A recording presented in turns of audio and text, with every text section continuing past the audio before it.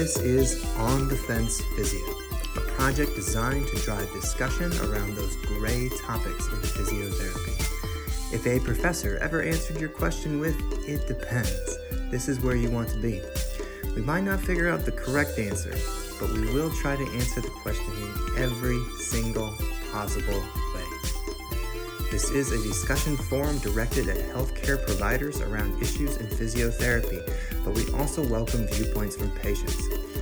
That being said, this podcast is not medical advice. If you are looking for legitimate medical advice, seek out a legitimate licensed medical provider. Now, on to the show.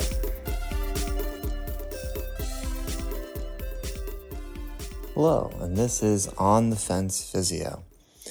Today I am your host, Andy Wiseman, physical therapist in the Maryland, D.C. area, and this is a Fence Post. Today's topic will be a review of a particular journal article.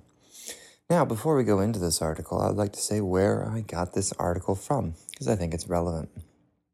This article was being advertised by a company that markets and sells educational classes on dry needling for physical therapists and other healthcare providers. This company has a financial incentive to convince consumers, which are healthcare providers in this case, to pay for their courses so that they can take training and be certified in performing dry needling procedures all over the world. Now, I think that's relevant, and we do need to look at, when we are looking at research, who's promoting it, and why might they be promoting it? You might ask yourself, Andy, you're promoting things. Am I talking to myself right now? Maybe. But why are you promoting different research things? Well, let me tell you, intrepid audience member, I have no financial disclosures for the research and thoughts and opinions that I share. We at On the Fence Physio do not monetize any of it. We do not accept any donations. We do not accept any sponsors. Matt and I and all other people involved in On the Fence Physio do this because it's kind of fun, and we enjoy challenging our own biases and challenging our own thoughts, and maybe just a little bit, I have a bit of a narcissistic personality that enjoys to hear myself talk sometimes. As honest as I can be. Anyway, I'm going to read to you how this article was advertised first. A recent study comparing dry needling and corticosteroid injections in the treatment of individuals with lateral epicondylalgia concluded that dry needling was superior to corticosteroid injections, although both approaches were effective. So that's the tagline. I feel like it's kind of clickbaity, right? Not giving a whole lot of details here, but that's what ads are supposed to do. They're supposed to be just enough information to get you interested, right? In this case, I feel like that title might be a bit misleading. If we look a little bit deeper into the article. So the article is The Use of Dry Needling versus Corticosteroid Injections to Treat Lateral Epicondylitis, a prospective randomized and controlled study. This was published in 2021 in the Journal of Shoulder Elbow Surgery. This study has 3 authors, and I believe they're all from Turkey, based on their academies and universities listed below. And I would be just absolutely beside myself if I tried to pronounce these names and got them all entirely right, but we're going to give it a try. We have Dr. Ugur, Dr. Aktas, and a physical therapist by the name of Emin Gul Yilmazoglu. I really apologize if I didn't get those right. That is definitely not my area of speciality. Anyway, their study actually looked at people with lateral epicondylitis, and they picked a very narrow group of people to treat with their intervention. Not really noted in the tagline for that article that I just read you, in the advertisement. But their group actually picked apart people who were of middle age, which is a good generalized group to get. But these people first received, all of the people with lateral elbow pain first received standard of care treatment, first line treatment as they called it, where they were given a wrist extension brace and told to wear it basically all the time unless they're showering or sleeping for 3 months.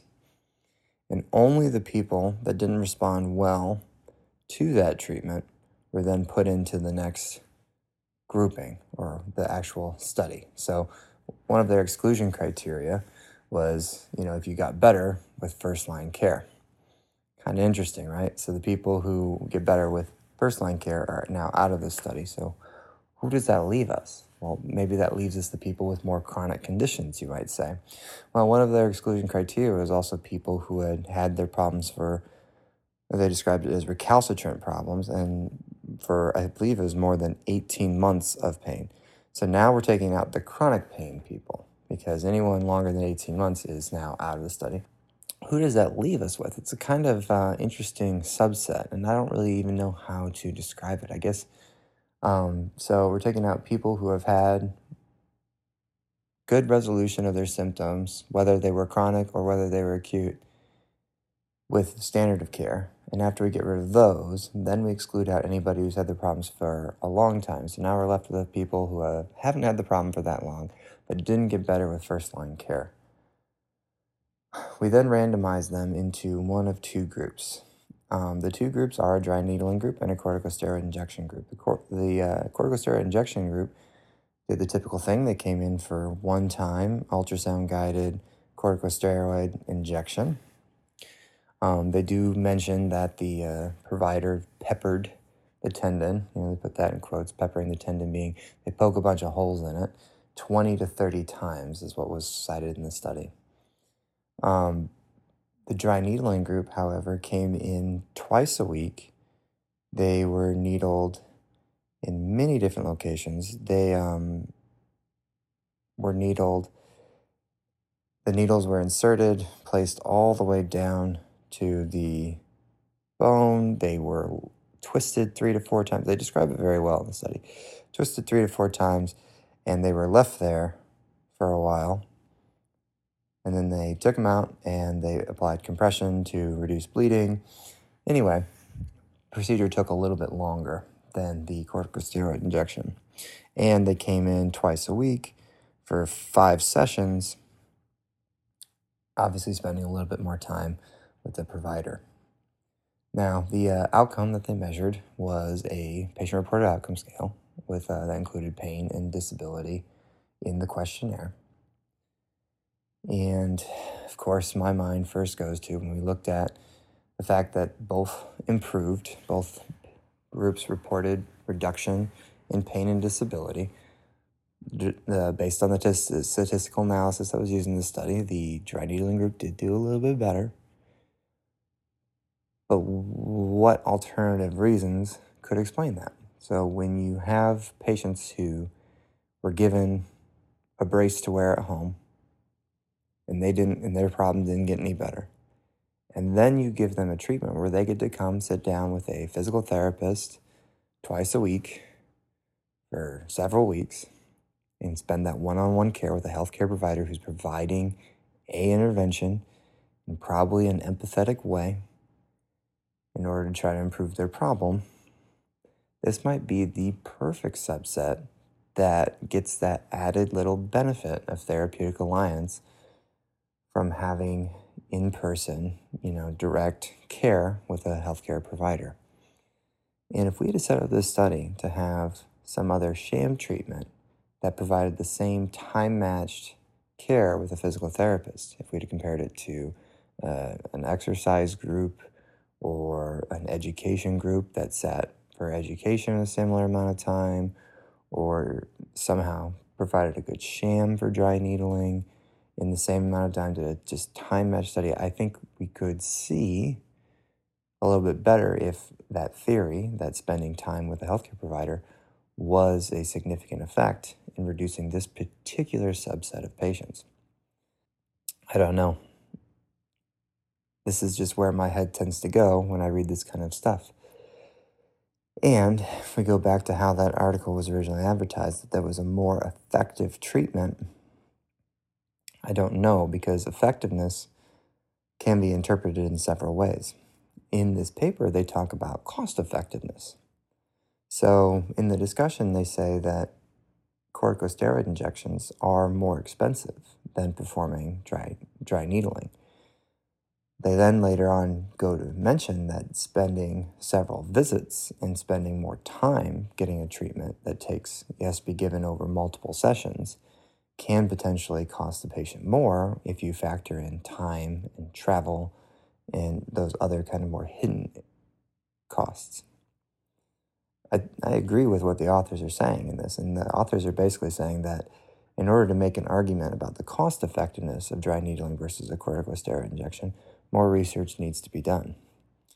They also mentioned that there is some literature out there that shows that there can be a negative tendon effect with corticosteroid injections that are used repeatedly, so maybe dry needling would be able to reduce that potential deterioration of tendon tissue rather than doing corticosteroids. So it might be beneficial in the way that it just doesn't have as many harmful outcomes. I agree with the authors that maybe that could be true.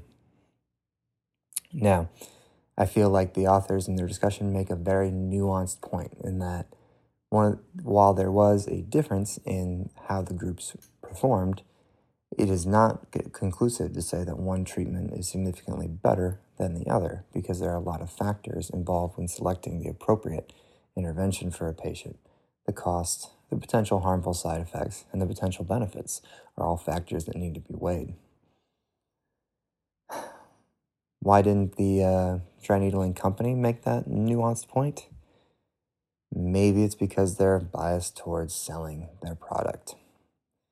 And that is what I kind of feel icky about when it comes to commercial consumerism and healthcare and that junction of where they meet.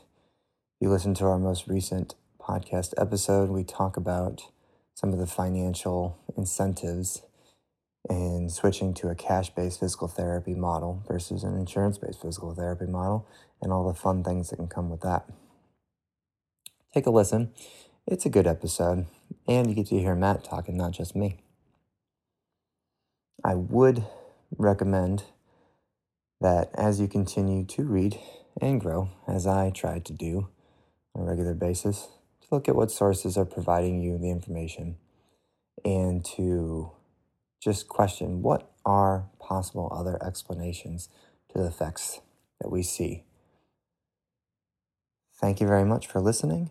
Again, this is On the Fence Physio. We can be reached at OTF Physio on Twitter. Please comment.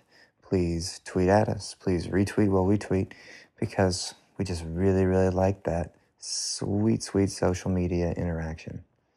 Thank you very much and have a good day or night wherever you are.